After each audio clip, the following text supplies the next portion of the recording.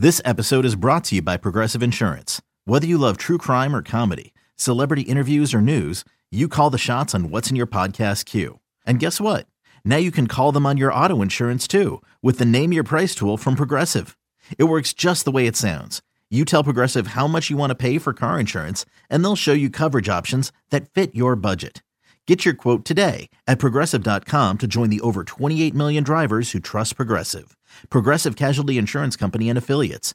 Price and coverage match limited by state law.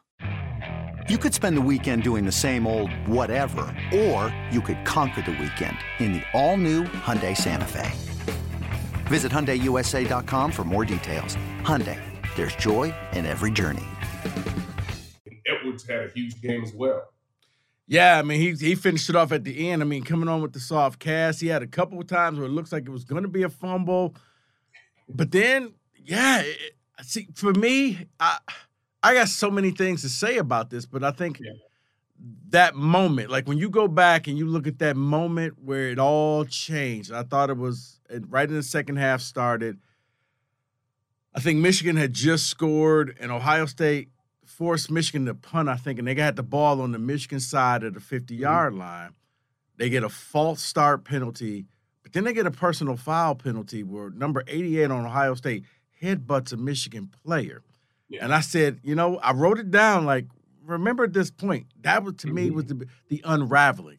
What I saw was Ohio State, a different Buckeye team. It used to be when they played Michigan, they had confidence of knowing that they were going to win. Howard, I think the tables have been flipped. And maybe from here on out, we used to say that the Big Ten championship goes through Columbus. I think it now goes through Ann Arbor. This wasn't a fluke. They out-toughed the Buckeyes. The Buckeyes were making stupid penalties and mistakes at home. I mean, you just kind of saw them wear down.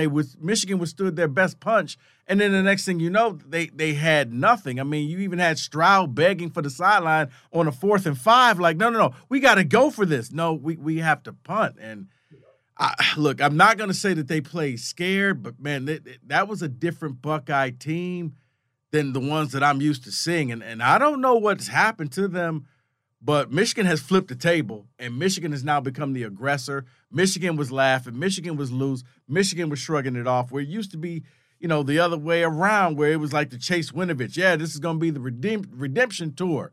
Uh-huh. And it was fake bravado. And I think the Buckeyes gave you fake bravado with Ryan Day saying these scars hurting the players 365 days. And it was like, guys, this looked the same as last year, except for there was no snow and it was better weather and it was at home.